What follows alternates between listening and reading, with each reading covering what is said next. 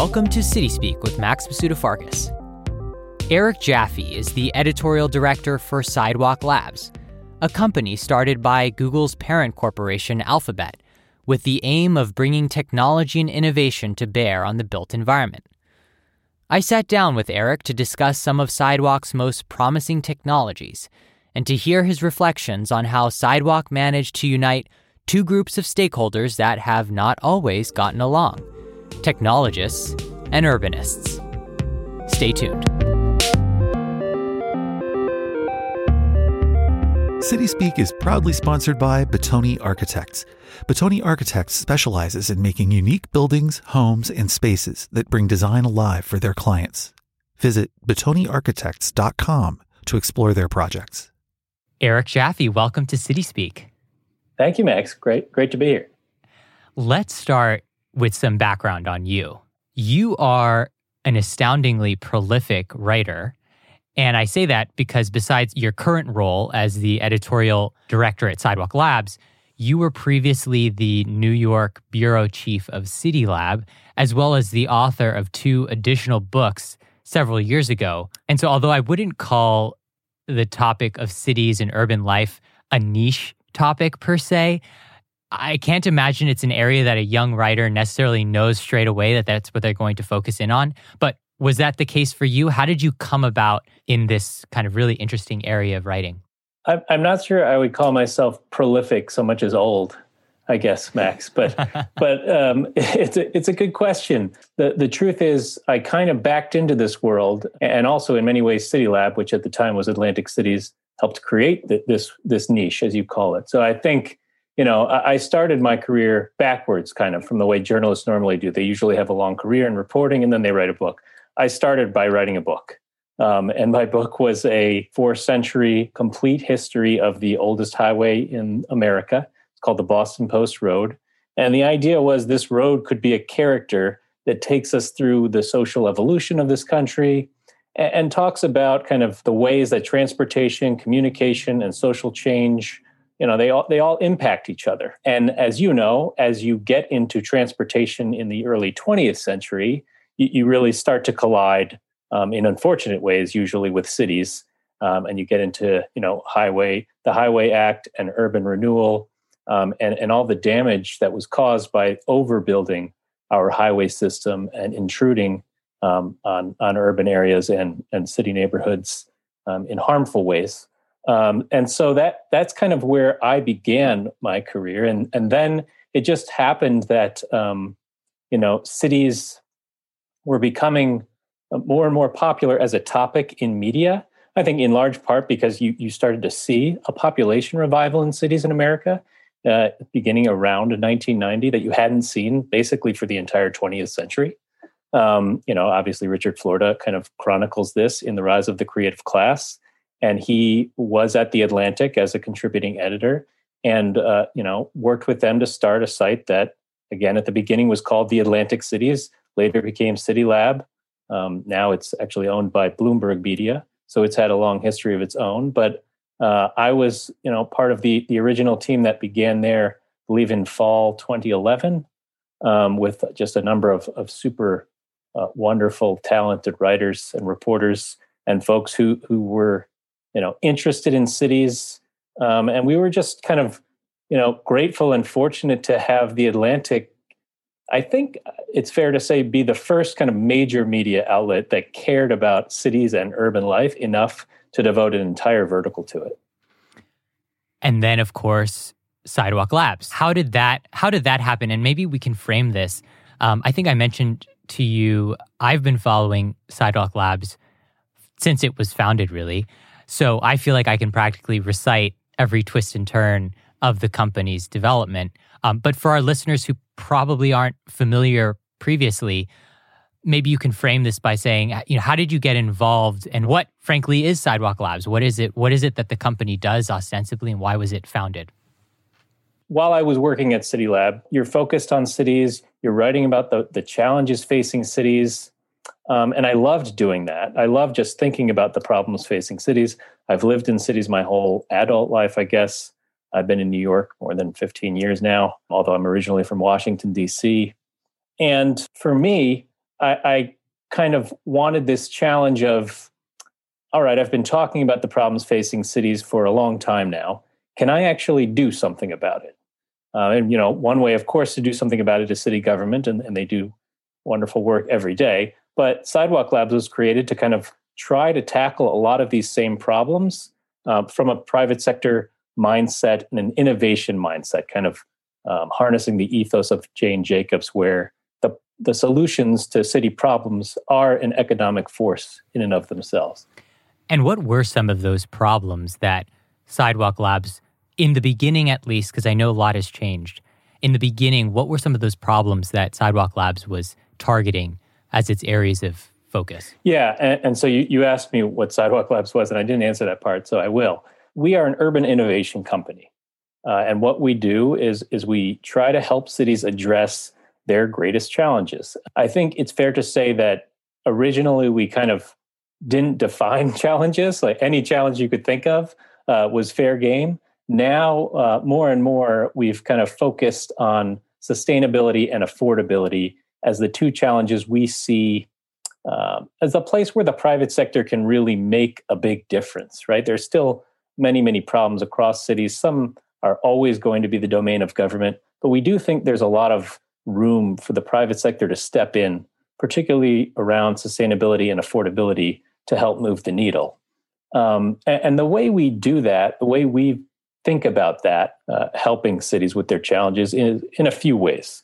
First, we create individual solutions, and I'm sure we'll talk about some of those, that cities can use to help build better neighborhoods and build cleaner systems. We advise on comprehensive innovation plans. So these are major development projects, large-scale development projects in cities around the world, in order to kind of help developers bring some of those solutions together. And we also invest in companies. So we have a portfolio of urban innovation companies that in some cases spun out of Sidewalk Labs. In some cases were always independent, and we just felt strongly that they were doing wonderful work. So we invested in them. And we can talk about those as well if you want. But those are kind of the three ways that we think about helping to tackle some of these big challenges, because you're never going to solve something as big as sustainability, affordability. There is no one solution to that, right? It's a suite of solutions coming from both public and private sector, and hopefully working in harmony in a way that both can help the community, but also keep the economy moving forward.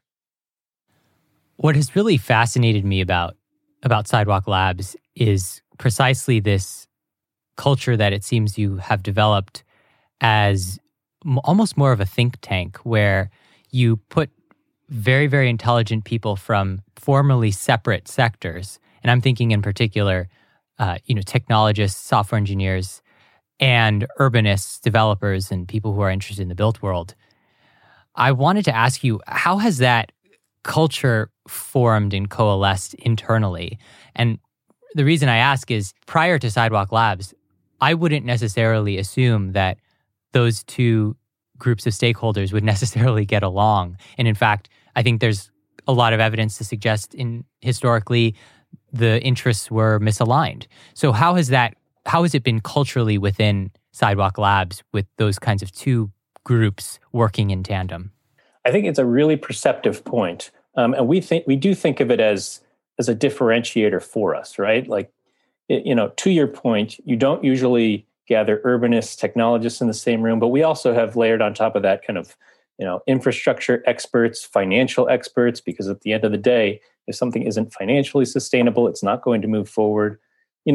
Privacy experts, really all types of experts from across many different worlds, and we've brought them into the same room, so to speak. And to your point, there is a tension there, right? Sometimes we refer to this actually as the urbanist technologist divide, because as an urbanist, you're generally thinking about bottom-up solutions, incremental solutions, and you're thinking about just, again, making sure everybody can benefit from the ideas and the plans that move forward, and that they're moving forward in, a slow enough and deliberate enough way to ensure that everybody or the most amount of people are benefiting from a plan or a solution. And on the flip side, technology company really their mindset is let's scrap it all and let's start over, right? And let's move really fast, and let's think differently about this problem. And they both want to get to the same place, right? They both want to get to some better future, some solution. But they go about that very differently. And reconciling that, has been a challenge. But I think it's an important challenge to wrestle with, right? I think you do need both. You do need the ability to help everyday people living in cities, working in cities, visiting cities, make their lives better on a day-to-day basis. But you also need an eye toward the future and the really big plans that can kind of truly move the needle when it comes to these major challenges that cities keep facing. And so we have kind of, reached an equilibrium and a harmony where we recognize we need both. There are great things that both perspectives bring to the table, and we try to balance that. I think the evidence of the success of that partnership and dynamic is in the actual products that you've spun off. And there's one in particular I mentioned to you before we spoke today that I'm really, really interested in.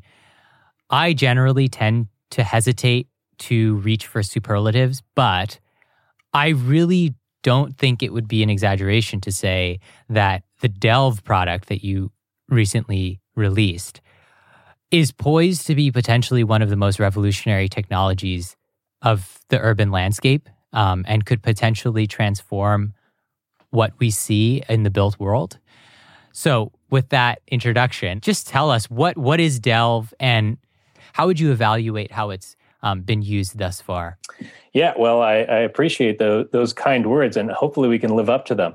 But I agree that the potential for Delve is vast, and it is truly an exciting product and solution to be working with and to see in action. And we're really just kind of at the ground floor here with Delve. So hopefully we'll see more and more. But for those who don't know, Delve it's an urban planning tool that uses machine learning to help development teams design better projects, really better neighborhood project plans. And the way it does that is that there's a core tension to every development project, every neighborhood project, every large scale plan has competing priorities. And even if you're not a developer, you can appreciate some of these. The one I always go back to, because it's simple, but it's effective, I think, is this tension between daylight and density, right? So the more density you want, the more housing units you want to build, bigger buildings you want to build, that's in tension with this need that everyone has for daylight, right? Whether that's daylight onto your specific apartment unit, daylight onto some shared public spaces, those two things are in tension. If you build up, you block the sun. If you build out, you block maybe the open space. And so every development project already has to wrestle with tensions like that. But the way it typically does it is, you might be able to afford, depending on your project, to hire an architect or a firm or two to come up with, a handful of plans. That's if you're lucky. Maybe a handful of different plans that might be able to get around those competing priorities, and give you something that tries to give you a little bit of each. But what Delve does is it can take those constraints. It can take your essential inputs, right? How many square feet are you going to use for residential? What are the project economics you're looking for? The basics. It can take the zoning regulations. It can take all of this information, and then it can layer on top your priorities, right? Because again, you have to make priorities when you're developing a neighborhood. You could say, I don't care about daylight at all, and I don't care if we score a 0 on daylight, but no one's going to want to live in your neighborhood. And if you're working with a city, they're not going to let you do that.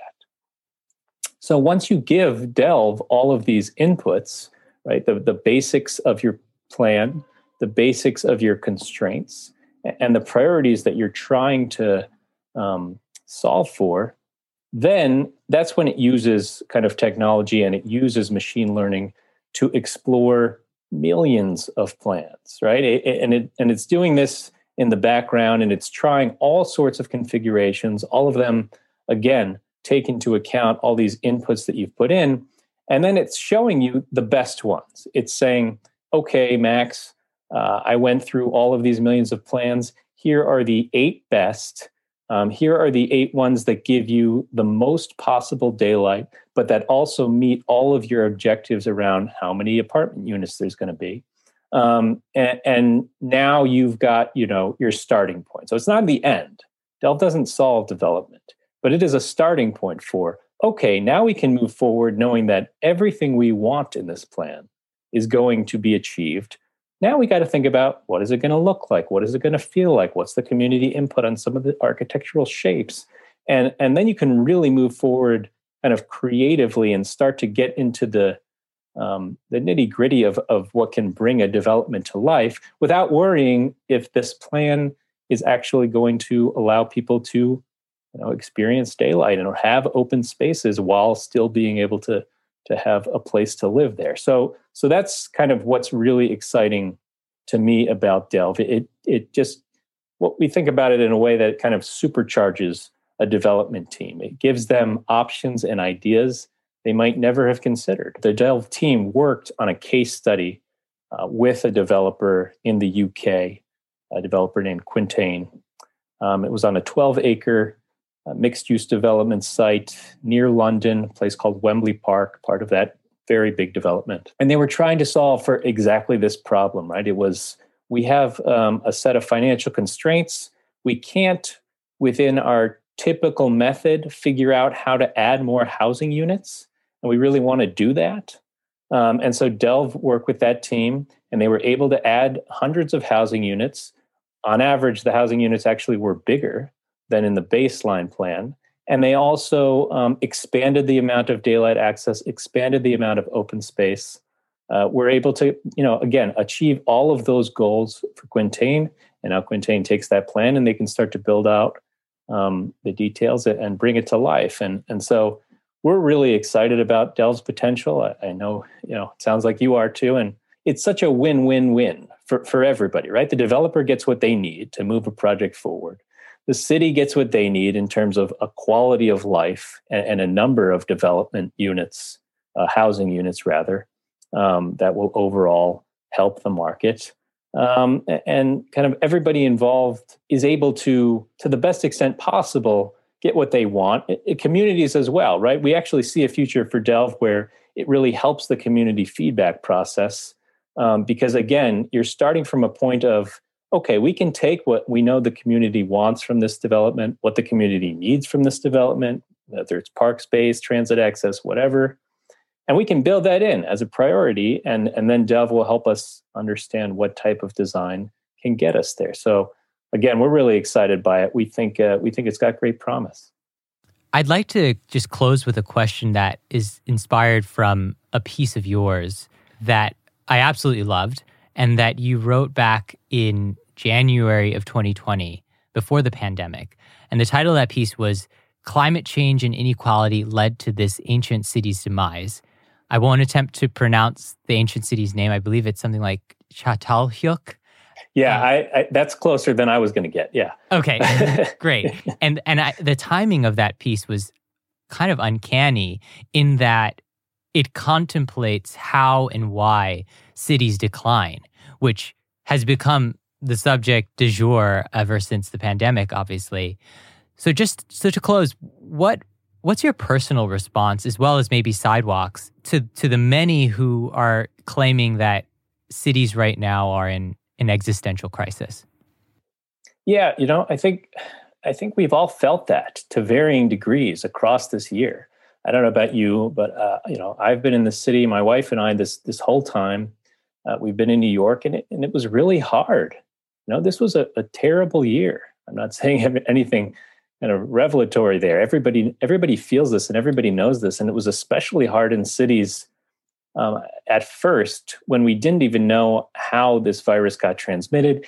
You weren't sure if you could touch a doorknob. You weren't sure if you could go outside. And so now, as we're learning more and more about it, and we understand more how to protect ourselves, it's becoming easier to manage, I guess. But it still really makes you think about the purpose of cities and the wonderful nature of cities, because it's people getting together outside, inside, being together in one place.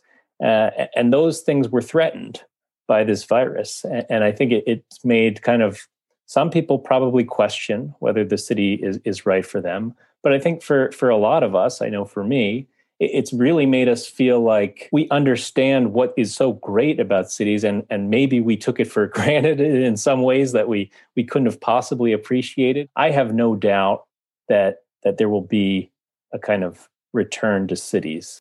And I don't actually think, as many people left cities as we fear. I have no doubt that, as you've seen in that particular piece that you mentioned, as we saw a century ago in 1918, cities are often the focal point of great challenges. That's kind of, one of the things that makes urban life so special and so different is the fact that when you bring so many people together, you get problems, but you also get solutions. You get greatness, and you also get, difficulties. And so I think recognizing that those are two sides to the same coin is a helpful thing to remember at a time like this. But I think, in order to be successful, really cities are going to have to learn that we've got to support everyone. We've got to find new ways to support all of the essential workers that have really kept cities going. Whatever we have left of cities, it's because of the folks who have had to, go to work every day and have not necessarily had the luxury to dial in remote and to take meetings from their home office. And that is what has taken, that's what's kept cities going. And it's, I think, something that would be easy to forget once we get back on a safe footing, and hopefully the vaccine gets rolled out successfully and quickly, and we feel something closer to normal. But we can't forget that, right? We can't forget that we need government to do its job in supporting essential workers. We need government and private industry together to recognize that this is what drives cities, the ability for all types of people to live in this same place. And unless, if we forget that, then I think cities are in trouble. This is the opportunity to remember that I think we must not squander. Eric Jaffe, thanks for joining us. Thank you, Max. Thanks for listening to City Speak with Max Masudafarkas. City Speak is produced in partnership with Urbanize Media, with music and audio production by Greg Gordon Smith and Source Code Creative Media. And be sure to check out urbanize.city, now featuring commercial real estate news in Atlanta, Austin, Chicago, Detroit, LA, and New York. Stay tuned for our next episode.